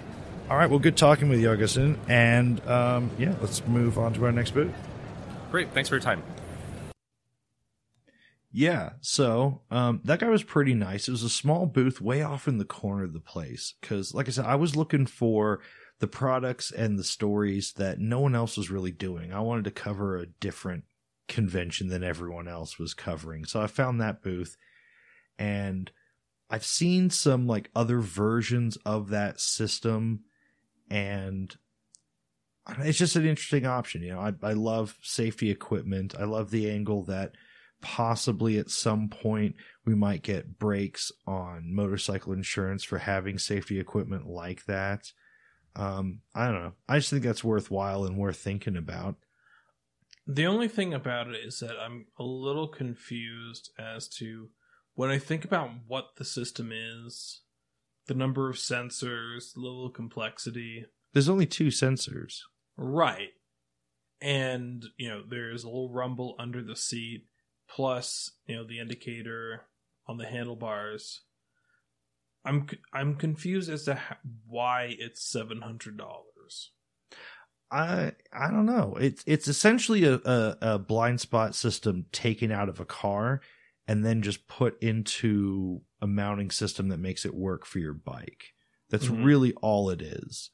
So, I mean, there must be a reason, but I haven't seen anything else sort of out of the box ready just to go and just bolt onto a bike yourself. And like I said, if you've got a $20,000 to $30,000 motorcycle, $800 to know your blind spots, there's an argument that that's worth it. You know, would I put that on a $2,000 bike off Craigslist? Hell no. But, you know, if I'm, 60 something and I'm looking at retiring and I've got all the money that I need and I'm buying my dream bike, I'm thinking about putting a blind spot system on it. Hell yeah. So, I don't know. Maybe it works brilliant. Maybe it doesn't. But that's the whole point of these shows. There's all this crazy stuff out there. This is all new stuff. A lot of it isn't tried and true. So, I think one of the last interviews that we did, no, this is one of the early ones that I did. This one, I want to talk about this guy, that did these air filters. Let's just listen to it. It's FMF air filters. This was pretty cool. All right, so we're here with Niels van Kempen, who does an interesting air filter for dirt bikes. Do you want to tell us just a little bit about how this works, what it looks like, and what it's for? Right, well, it's a single-layer profile foam. It looks like a pyramid, and due to the pyramid shape, you got 100% more surface. And thanks to the surface area, you have to double the air filter in the same airbox, which gives you more time to ride and less time to clean, because you don't need to clean it that often. And that's a kind of the whole story. It's been built for riding longer, not about gaining power or whatever, maintaining power. Start early in the morning, one air filter, end of the day, same air filter, get a beer, brush it off, and go. That's the whole story. Well, I love the honesty here because every other air filter you look at in the market is promising more power. And that's not what you're doing here. You're not saying there's this magical airflow that's going to change what's happening. You're simply just making a better air filter. More reliable, less particles in your engine, longer engine life. Now, you said this thing is you can clean it and reuse it. Yeah. About how many hours would you recommend, or is there a way? What's the service on this? Oh, the service is due on it's how dusty it is. But I got guys running air fills like 1,000 kilometers. It's like 500 miles, something like that. It depends on how the dust is, but the good part is because of a single layer, the dust is on the outside instead of with dual layer air systems. It's in between layers. So with us, you can brush it off and go again. And that's the good part. I got guys that run air fills for 1,000, 1,500 kilometers. And the big races, even in I don't know if you know, Sheet to Sky and all that stuff. In Africa, big races, Dakar, they all run one air filter all day. And they don't change it. Because changing an air filter in a dusty condition, on racetracks, on the desert, whatever you are, you pull it off and there's already dust flowing in by the wind. And you think you're doing a good job because you're cleaning a new air filter in, but it isn't. Just leave it on, put that in your van and clean it in your van, or at home or in your tent. It's a different approach on how you go on with an air filter. I like that. Now, this design where it's got the spikes all over it and everything, as you say, it's a web funnel design. This is like a patent you own. This is unique to your product. It's a model right patent, and it's patent pending. It's a, how do you call that? It's a product that suits funnel web, and it looks like funnel web. If you talk about funnel web, it's a spiky pyramid stuff, and I think it's it's unique to us. It's totally different than the rest. And I like this story of you running this as well, because as you said, this is a one-man operation. You got some people helping you put these together, but this is your idea. You're bringing this out. You coming here to AIM from, where are you from? From the Netherlands. There we go. Selling this product, and I love that. Just kind of taking on, some other people making different kinds of designs, just with a very different philosophy. I think that's a cool story, man. Yeah, it's funny when you look at the whole market. They've been doing the same stuff for 40 years. Like 40 years they've been doing dual layer air filter systems. And when I buy a helmet that's been 40 years the same stuff, I won't buy it. If it's a motocross bike, 40 years the same bike, I won't ride it. I want a new stuff. And it takes a while for everybody to understand, like, okay, don't talk about power, all that stuff. Talk about riding more and worry less. And that's the whole point. Well, I absolutely love that philosophy, and I like this. I don't personally own a dirt bike yet, but if I do, I think I'm buying one of these. All right. Thank you for your time, sir. Thank you. Cheers. So there you go. Just to cap that one, just a no-nonsense, longer life air filter, which he didn't really sell in as hard as I think he should have in that one area where he said if you're doing some sort of endurance racing, swapping out your air filter is time it'll take out. So if you've got an air filter with twice that surface area and you only have to clean it half as much, well, that does save you time and therefore make you faster in like a Baja 1000 racing situation. So he could have played that up a little bit more, but I did love how honest he was about this doesn't give you any more power. Just so no nonsense. And again, I love his story that he's just a guy that saw this idea in his mind, made it happen. He said he's got 2 girls that he hires to glue the things together. And other than that, he's a one-man show. If you order one of these, he sticks it in a box and he mails it to you. And that's it. And he flew himself out there and his whole booth and everything to AIM from the Netherlands. And he's selling this stuff. It's a brand new product. No one knows about it. He is tied up like his life savings in this. And he's just having a go of it. And I thought that was a great little story at this huge convention with like 200 booths and big companies. He was just this one guy there. He didn't have anyone to like hold the floor for him while he went and took a pee break or anything. And I just think that's really badass. And anyone out there with a dirt bike should look into these filters, FMF air filters. Pretty cool. What we haven't talked about is what any of the big makers did, which is what a lot of people want to know about. Like, oh my gosh, like who revealed what, right? And some of that, frankly, was a little disappointing. But I want to start on a positive note. Kind of the newish thing that Suzuki had going on, which they didn't make a super big deal about, was a weird little 150cc track bike. And they just sort of had one there. The bike was built. It wasn't concept. It was there and it was finished, and it had very much the Suzuki like GP racing livery and colors on it, and it looked ready to ride. But they were asking like, well, what would you be interested in a bike like this?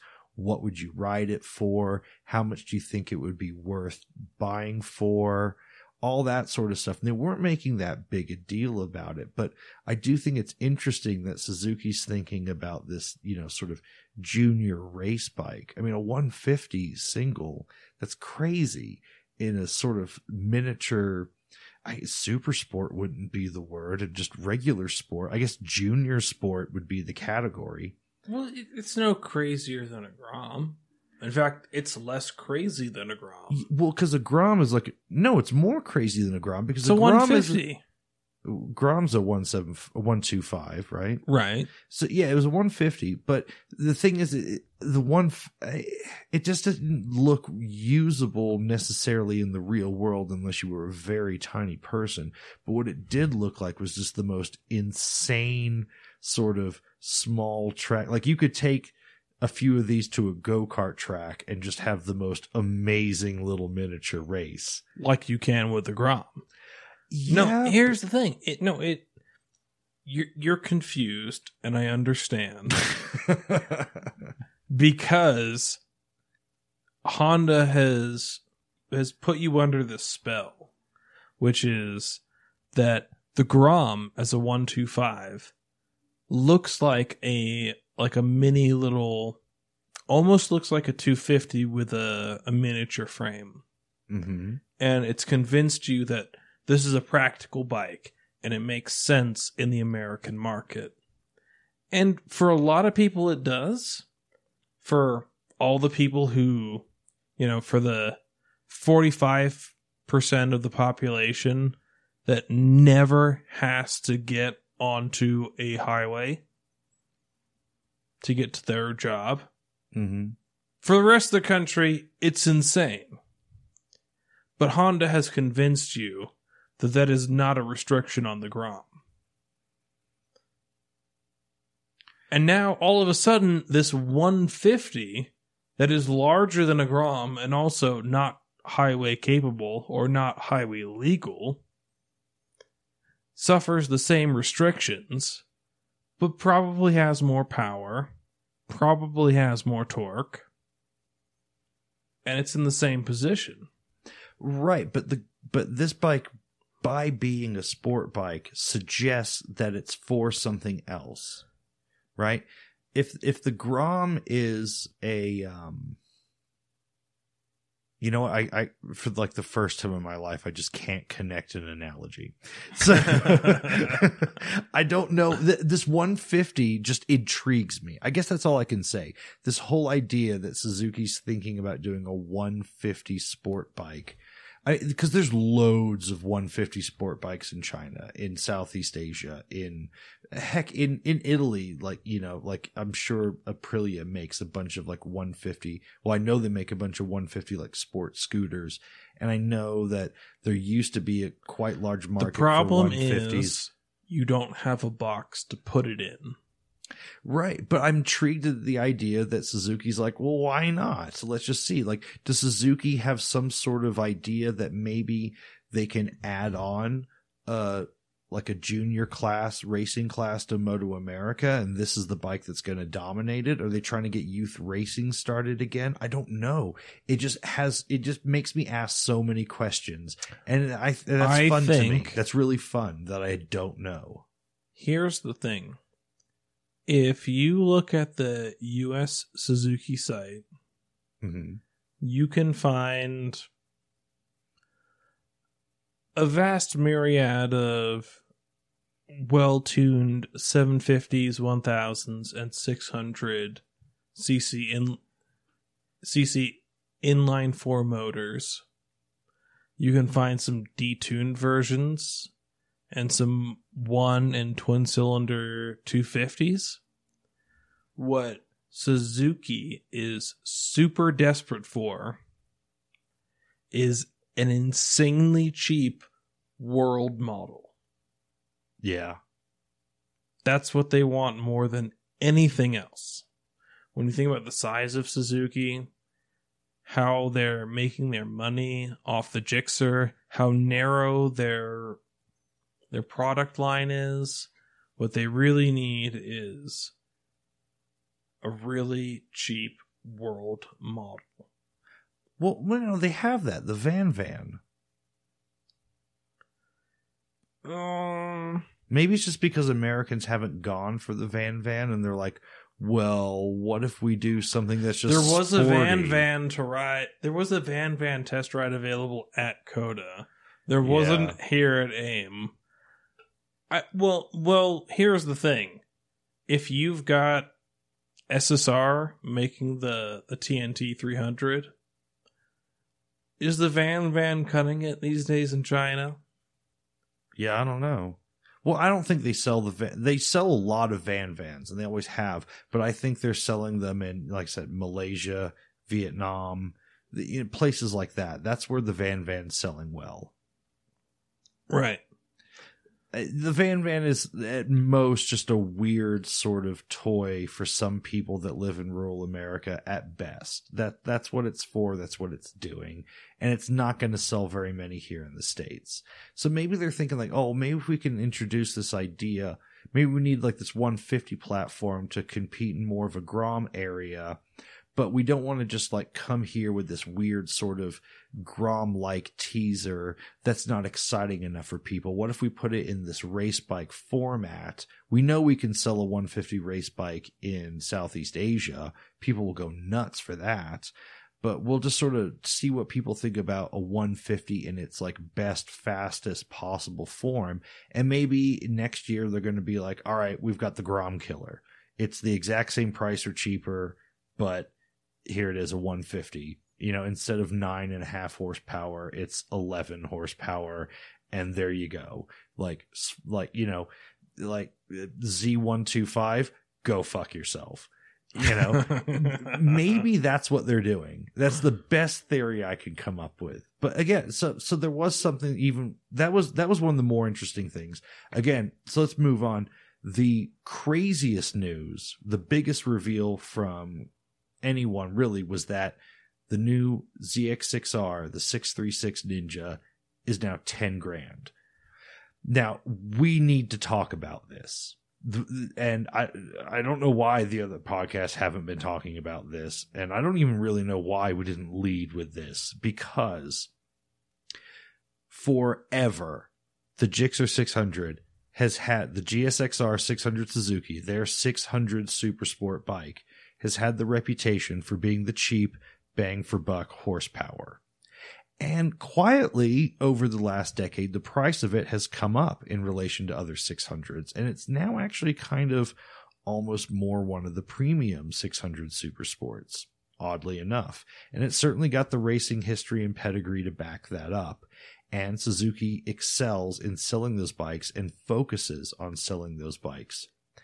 But now the Ninja, which is the classic super sport name, and has that bad boy reputation, but also kind of a reputation for being one of the pricier ones and middle of the pack, has now all of a sudden become the cheap bang for buck bike. Are we going to start seeing in 5, 6, 10 years rednecks on 636 Ninjas pulling dank woolies up and down the street, crashing them, selling them, trading them for drugs, right? Is that? I hope so. It's a weird proposition. Are we going to live in an upside down world where the Ninja is now the fucked up thing, or is it? And before it becomes the fucked up, cheap, most stolen, most crash bike, because it's so accessible with price, is there going to be a big new sort of rekindling of America's love with the Ninja name? That's what I'm thinking, because the Ninja name isn't as prestigious as it was. We've talked so much about how in the 90s, like, Ninja was just almost as, you know, equivalent as Harley Davidson, as just a synonym for motorcycles in general. And it's kind of fallen out of favor a little bit, right? The Ninja name doesn't have the traction that it used to. If it's just 10 grand for the 636, we might be returning to that, which would make me very happy. And then eventually it might go in this sort of, you know, Gixxer 600 Katana range of a bike that's worth nothing.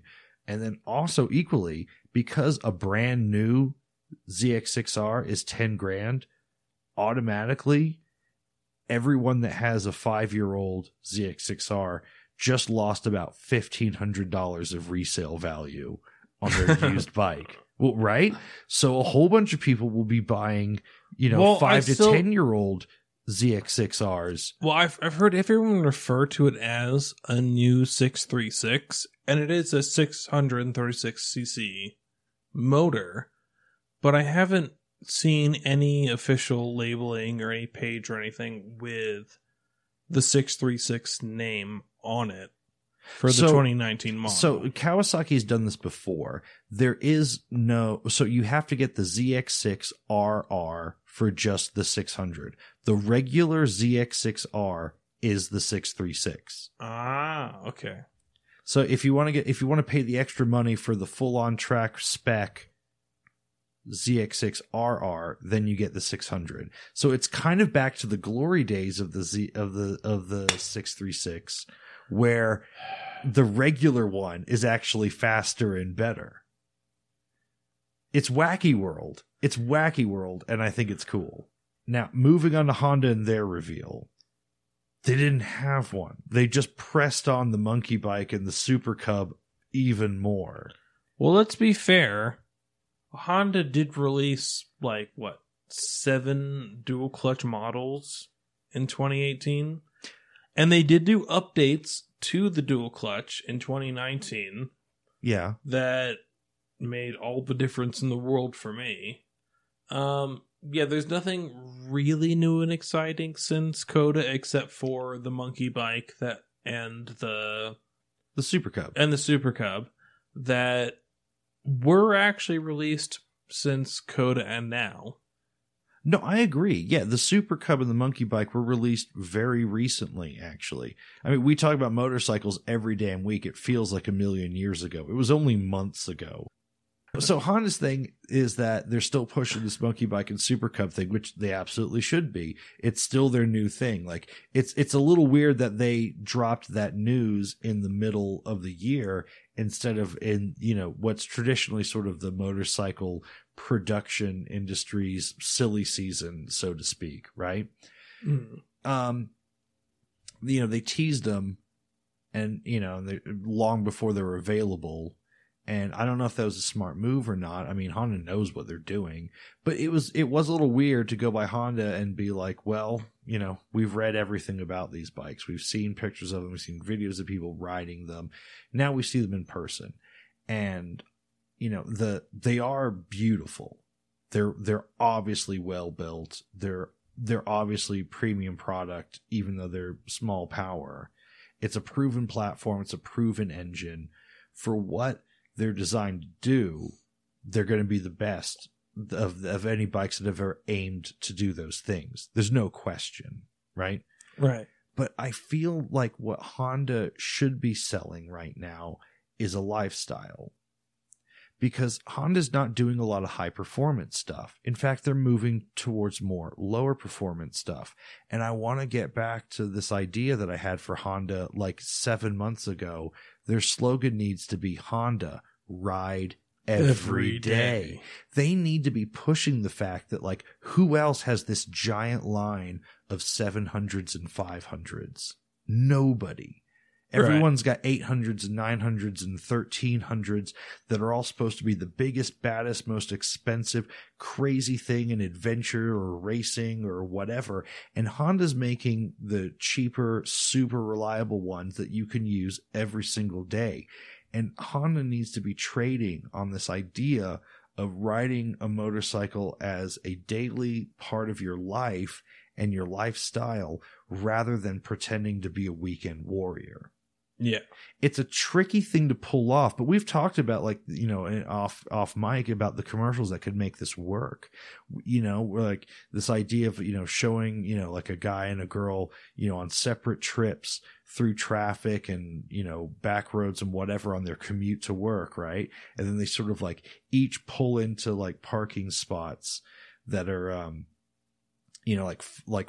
two parking spots apart, right? And then two like Honda Fits or something park in between, right? And it's like right next to the guy that pulls in on an NC 700. There's like a girl in the Fit next to him that goes like, oh, and like checks out the guy on the bike. And then there's the guy in the Honda Fit that parks next to the girl on the motorcycle, and he's like, check her out, And it takes this whole thing of just having this NC 700 that a lot of people might not think is super exciting, but then it introduces the idea that just because it's a motorcycle and you make it a part of your lifestyle and you take it to work, there's still something exciting about it and dangerous about it and sexy about it. And that's what, Honda needs to bring fucking sexy back and put it in that mindset of, okay, you're showing up to your job. Like today I was at this ridiculous meeting with like our accounting people, and it was very Denver. They've got like Nerf guns in the break room and everyone's riding around on like Razor scooters through the hallways and stuff. They're trying to be very progressive office environment, right? That's exactly the sort of place where if someone bought an NC 700 and started riding it to work, all of a sudden 6 other people at the office would buy motorcycles and start riding them to work. So they're like, oh my gosh, he's doing this. Everyone's trying to convince themselves they don't have a boring office job. No. In the office job, and I will tell you, I have all of those things at work. The hard line is the little, not the scooters, but the hoverboards? The hoverboards. The hoverboard is the hard line for office nerds. Well, no, but I'm saying like forget, your dream of working at Google with the cereal bar and everything like that. Just, what everyone really needs to do to sort of break that mold and live a better life than they think they are in their cubicle is buy a fucking practical Honda motorcycle and make it a part of your goddamn life. That's a real step towards doing something in the real world and making your daily commute and your lifestyle more enjoyable and better. Not riding a hoverboard or having a Nerf gun in your cubicle. That's just trying to fool yourself. Well, the Nerf gun is just for pissing off your friends. Okay. It's important. The Nerf gun is a metaphor for a lot of things in this scenario I'm talking about, right? So there you go. I'm just feeling a little attacked right now. Okay. Why? You're the guy at work with the fucking motorcycle. I also have a hoverboard and 2 Nerf guns. Wait, you have a hoverboard? How do I not know this? They're not as exciting as you think they are. No, I don't think they're exciting. I just didn't know that you own, this is a darker secret than vaping. No, I don't own one. I inherited one. Oh. So you won't even admit to owning it. They don't have titles, okay? You can't prove anything. Did it come with the position? It's like, well, you're now the manager of this section. Here is your company issued hoverboard. Is that what happens when you break like 80 grand in the tech industry? They assign you a hoverboard. There's a ceremony. It's very equivalent to a knighting. Oh man. All right. So back to motorcycles. Yeah. Okay, fine. I kind of talked about even though Honda didn't have anything that was a huge reveal for us, I still kind of understood what they were doing. I just thought they're not really squeezing the lemon here. They should be talking more about how the Goldwing is a bike you can use for everything and how these bikes are fun and whatever, but they're kind of distraction. The real story is that they have all the super practical bikes you can really live with, so that at least kept us talking about Honda and hanging around the Honda booth. Where I didn't spend any time and didn't really see anything that new or interesting to me was at Yamaha. I just couldn't get excited Apparently, at Yamaha. Yamaha is going to release a brand new R3, which is the first time they've redesigned it since they released it.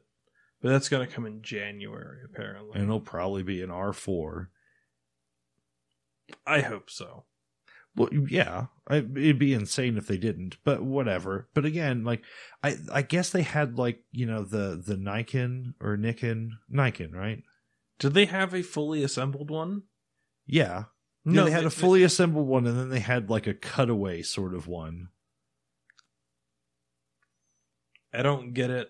I don't understand it. Yeah, not a motorcycle. Moving on. I don't care to. Yeah, it's just this weird thing they're making, and I don't get it. I wanted to, let's say, what else was weird about the show? We need to talk about, so missed opportunity. Again, Can-Am hasn't started making dirt bikes again and wasn't there, but Polaris was there, not as part of Indian or whatever, but they didn't have a setup inside. They were next to the test rides.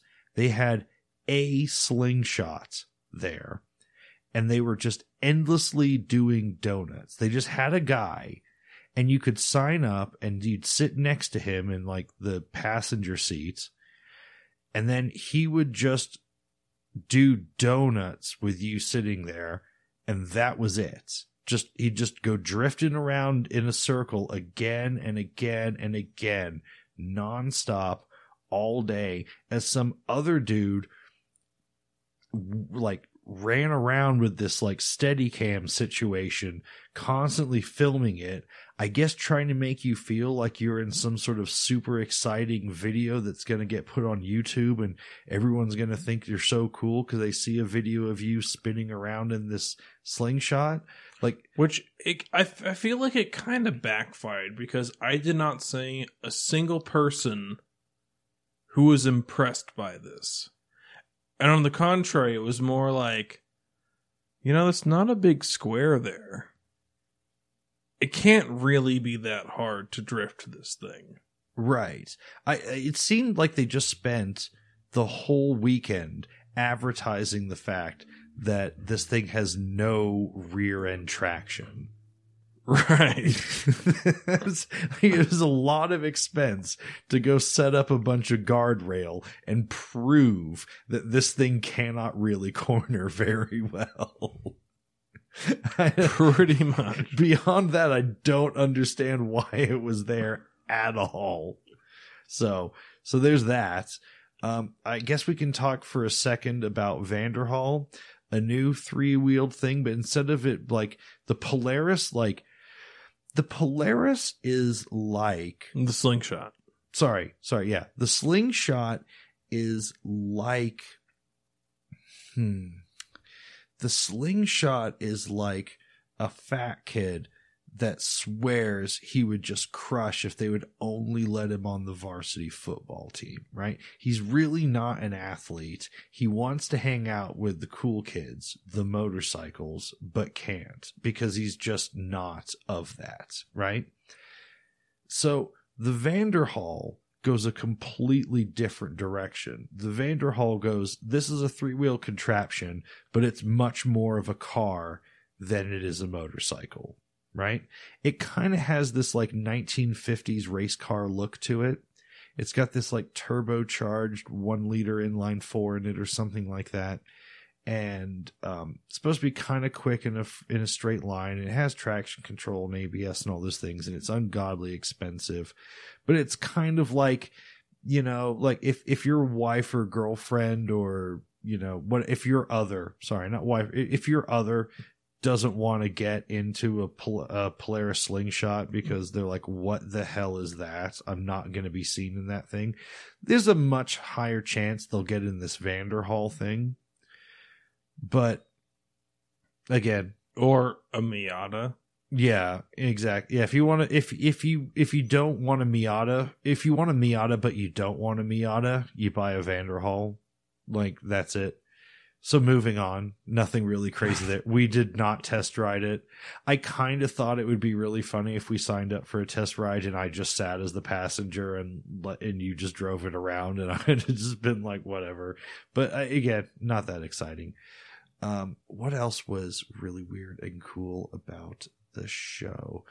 I don't think so. I think we've covered the gambit of what we did. I will add this, for anyone that's made it this far through this double dump extravaganza, you might notice that I sound a little different at the end of this episode than I usually do. I'm not going to reveal too much, but I've developed a condition where, at least for the foreseeable future, I can sadly no longer drink alcohol like I normally do through all of this. And if it was a little low energy for me at the beginning of this episode, I apologize.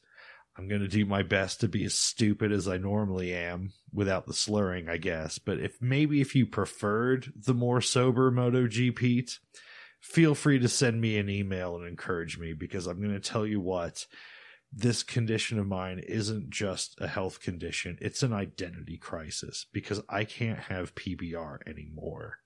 And that is a problem for me. So, I don't know. Maybe you got some kind words of encouragement or sympathy.